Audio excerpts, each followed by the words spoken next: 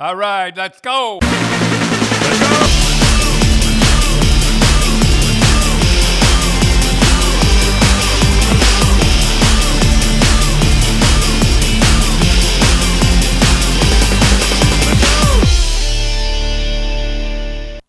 All right, Tim. Now, listen, the coaching nowadays, they do get a lot of money. Let's face it. I mean, that's a lot of dough.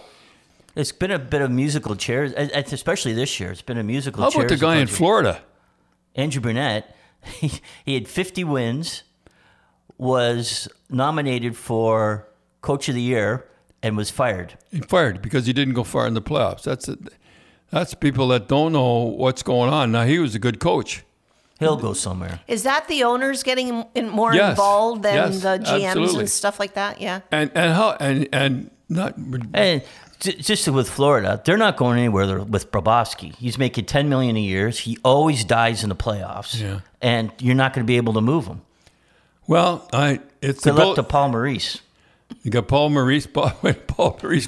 Well, they had a pretty good year, 52 years. That's a pretty good club. Maybe he'll go along a little farther. But anyhow, one thing I don't understand in hockey, and I don't understand a lot in hockey, and I'm sure a lot of people realize that, is that when I saw, I always had a guy in front of the net, a guy in front. I know we're going to go on the coaches a little bit, but I thought, well, maybe they're right because the two defensemen usually go in and help. And the winning goal the other night, two defensemen were going in the right corner, and they looked back, and there's a guy in front. That guy could have. There wasn't a guy within it. But why do two guys go in and not one guy into the corners? I'm glad you asked that, Cindy, because you score from in front of the net.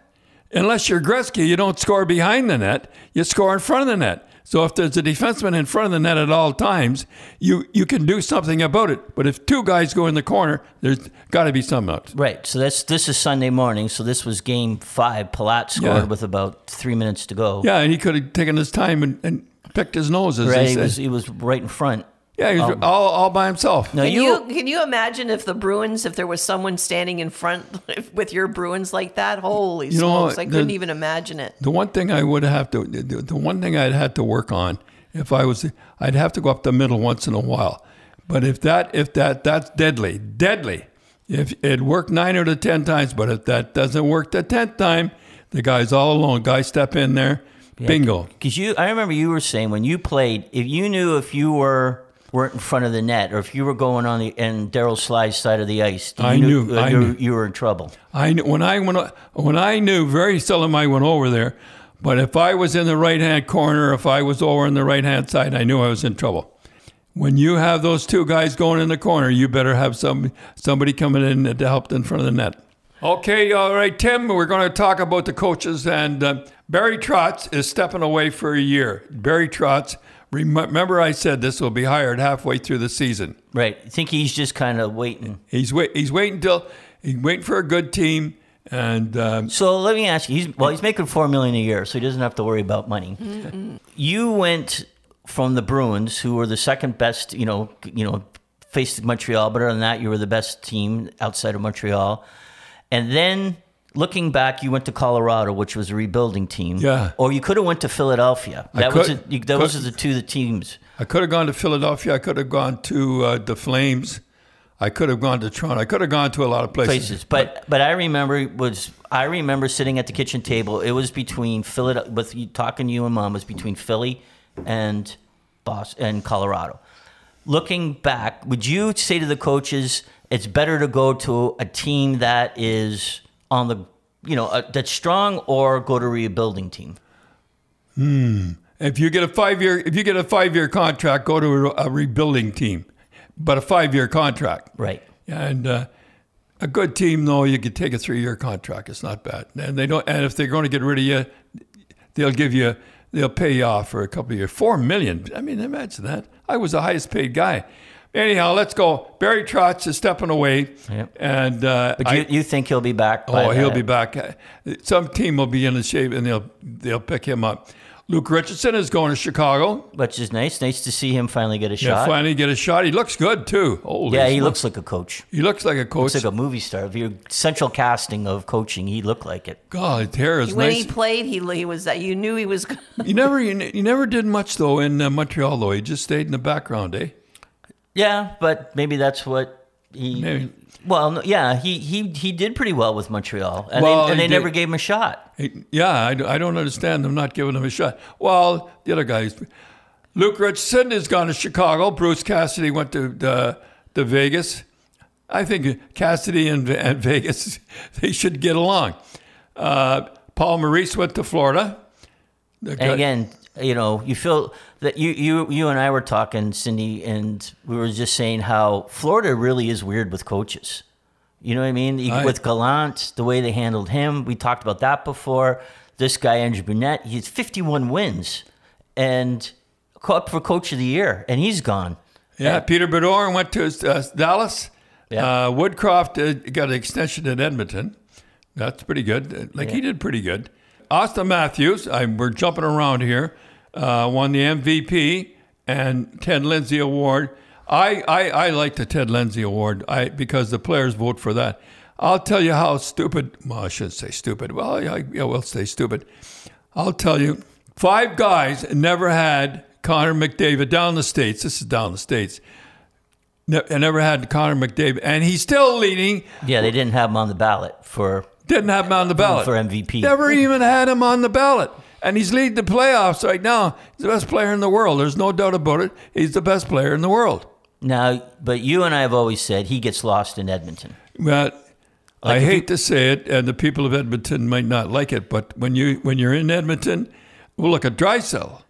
Yeah. So there's no question if you had a hockey team that you would want McDavid over Matthews. Yeah, there's no. Listen, McDavid is the best hockey player in the world. There is no doubt about it. But Matthews got 50 goals, and he should have got the MVP, and he should have got the Ted Lindsay. But nobody could touch McDavid. Hey, Dad, you're telling them about the coaches being hired. You forgot my favorite coach. Oh yeah, Tortorella. He went to Philly, and he will be great at Philly. Philly's had a kind of.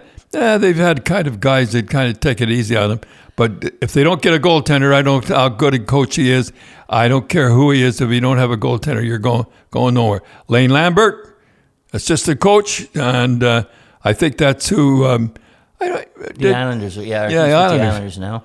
So do you like that, Dad, where if a coach like Barry Trotz has been there for 5 years or how many years he was, and he leaves and they move up the assistant coach? I don't know. I don't know whether I like that one or not. I like what Harry did. I was coach of the year in the American Hockey League, and I don't know how I got the job at Boston. I turned it down, by the way, right off the bat. I was having a great time in Rochester, but I said, "You chicken, get up there and I remember you said to Harry, I got to talk to Rose, which you should have. You should have talked to Mom, and Mom was the one that kind of said, "Yeah, well, we got to made here pretty good."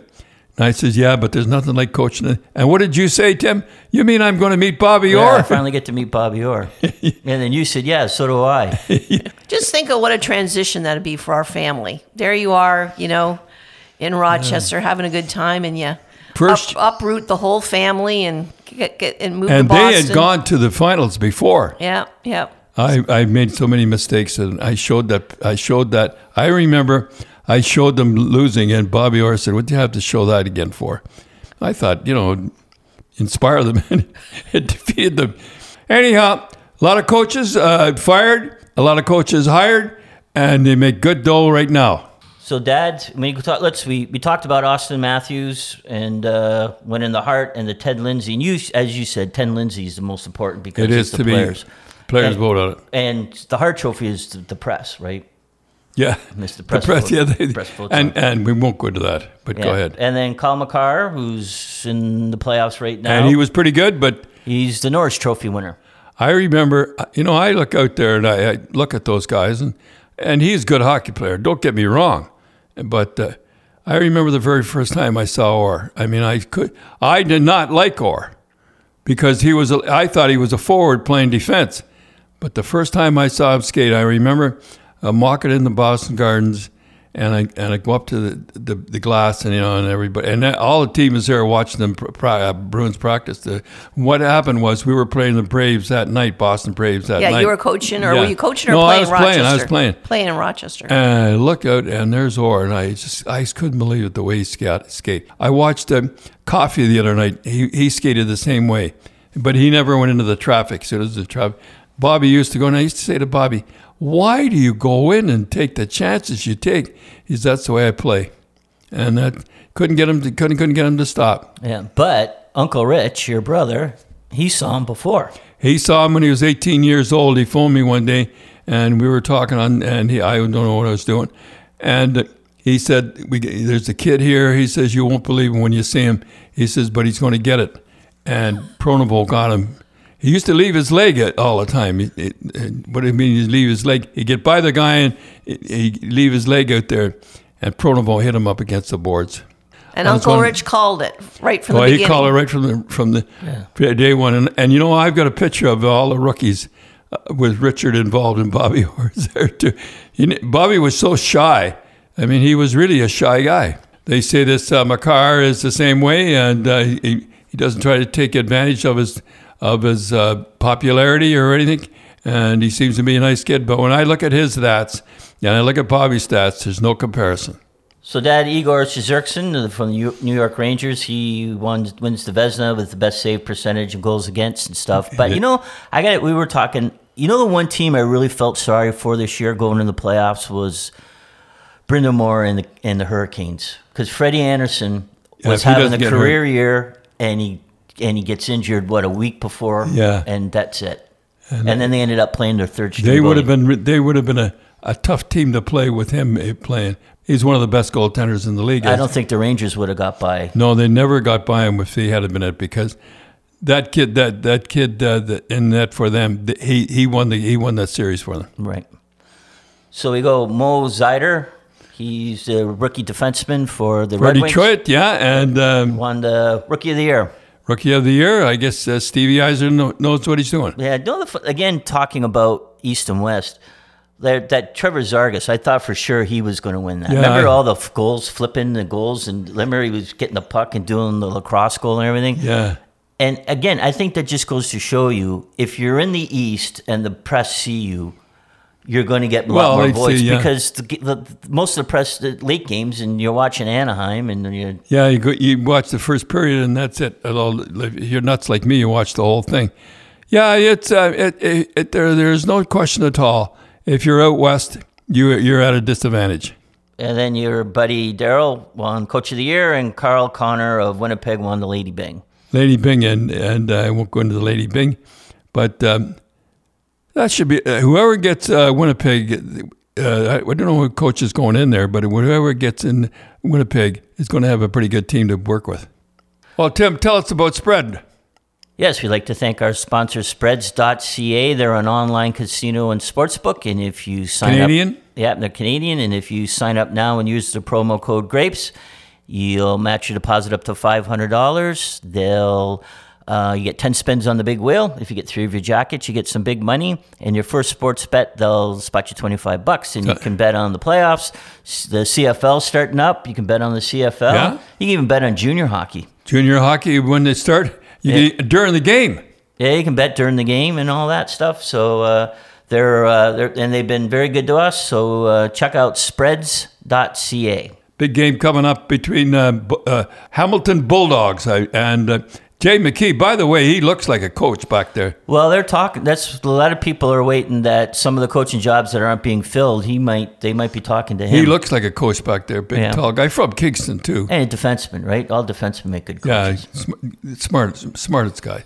Anyhow, he looks like a pretty good prospect coming up. He'll be in the National League someday. Yeah. So this is Sunday morning. They play Shawinigan on Monday, and the winner plays the St. John Sea Dogs. That was the one thing a lot of people are upset at, that the home team always seems to get into the finals. It does not. It should be like the old days, and I know they can't do it. I'll just tell you what the Barrie Flyers did. We beat out the St. Michael's, and then they had a pretty good team. Then we beat out Marlies. Then we traveled to Quebec, and we beat the Citadels there. And then we got on a train and went out and played the St. Boniface Canadiens. Now, that's the way it should be. What they do now is they do for television. Well, Hamilton got off to a rough start. I think they lost the first 1 or 2 games. Yeah, and he brought them back. But I don't like the way it's played now, but still, they have to play it for television. Yeah. And the one thing watching the things, there was some bad refereeing during the regular season in the OHL, but the refs have been pretty good. Oh, the refs have been good. They're better than the NHL refs, and the linesmen are better than the and NHL. And the linesmen, if you don't try for a puck, they won't call it. I really like the way the referees and the linesmen act in junior hockey. Okay. So, Dad, let's just quickly talk about your buddy Nazem Kadri gets the overtime winner in Game 4, I guess it was, but there was too many men on the ice. There was too many men on the ice, and I hate to say it. He didn't get involved in the thing, but there was, 5 seconds? There was 5 seconds. So somebody on the internet leaked a camera shot of Colorado's bench. Yeah. And it was either from the mobile that was doing the game, or it was from the NHL's war room. And Kadri jumped on the ice, and it was a lazy 5 count before McKinnon got off. And Tim, I think that you made a long time ago. You made an observation. This was your idea. You tell us about it. Well, I think they should put, say, like a red line 3 feet in front of the bench. A little 3 feet's a little too much. Well, 2 feet then. Yeah. And a player can't hop on until that other player's foot crosses that line. Right? Because sometimes you see them. Yeah. I have to laugh the first time I saw this. Was like if you're a laser hockey player and you're in the other end, you just wave on the guy. Just lay you're 20 feet from the bench, and they won't call it. That's a Brett Hull special. That's a Brett Hull special. I didn't want to say that, but it was a Brett Hull special. He'd be inside the blue line waving the guy on. The guy would jump on, or he'd be on the other side of the red line. But they never called that one. But I think you're right. I think they should have that little box in front of the bench, and you can have 1 foot in there. They did. Well, there was too many men on the ice. So tonight's the big game, so we'll see what happens. We'll talk about, I guess next podcast we'll know who won the Stanley Cup. Be all over by then. Right.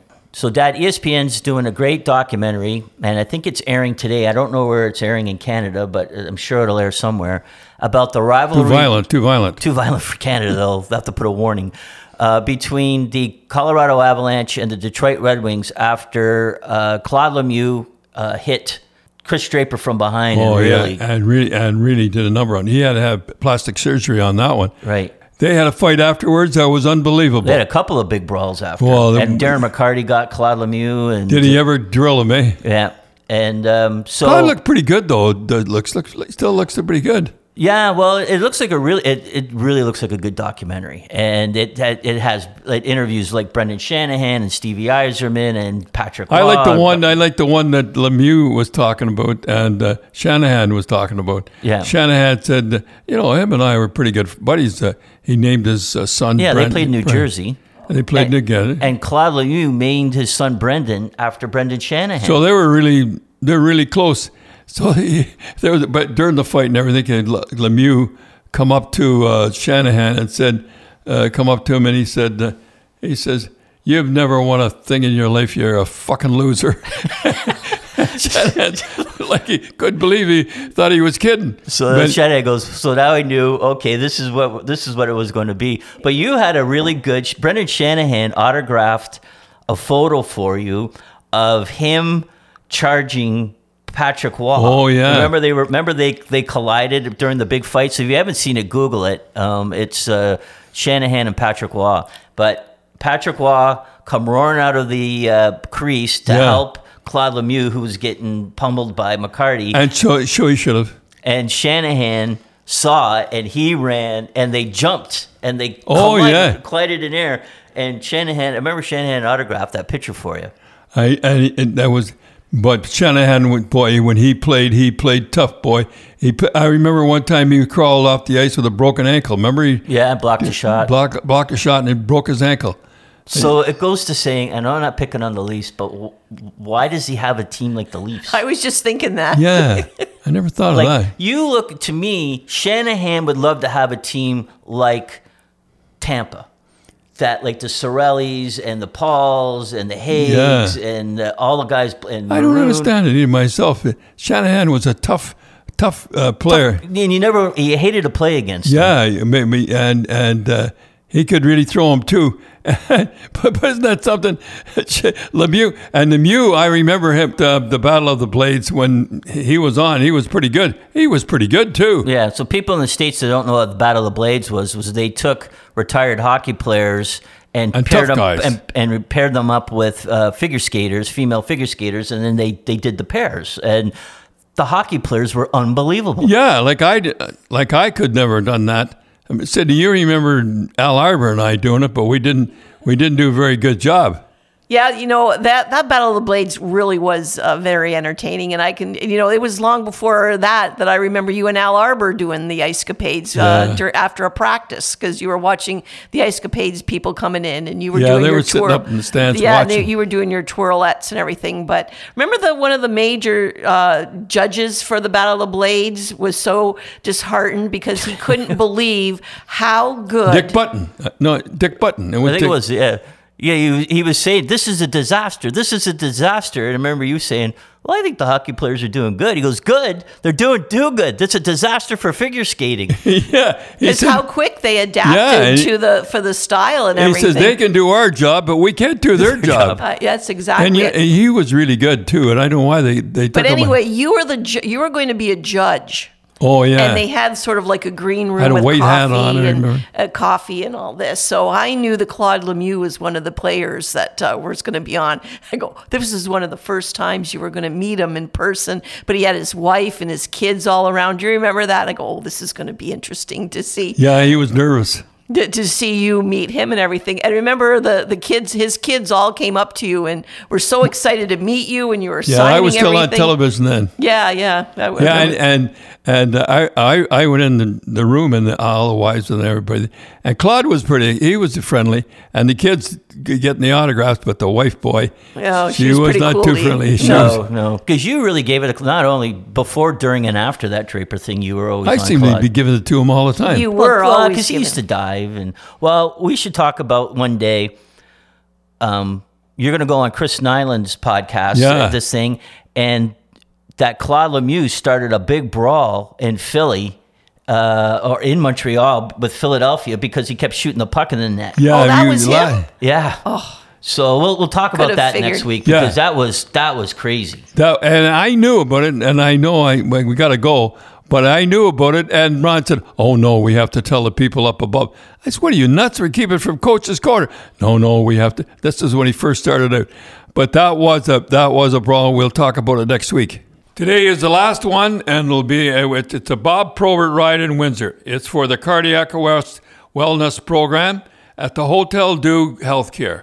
And this is their final year, and Bob was he used to see him fight and everything, and he was a tough guy and everything. But remember Sylvia Pacoda told me the story that she took an hour and a half to take a picture about his motorcycle, and then he.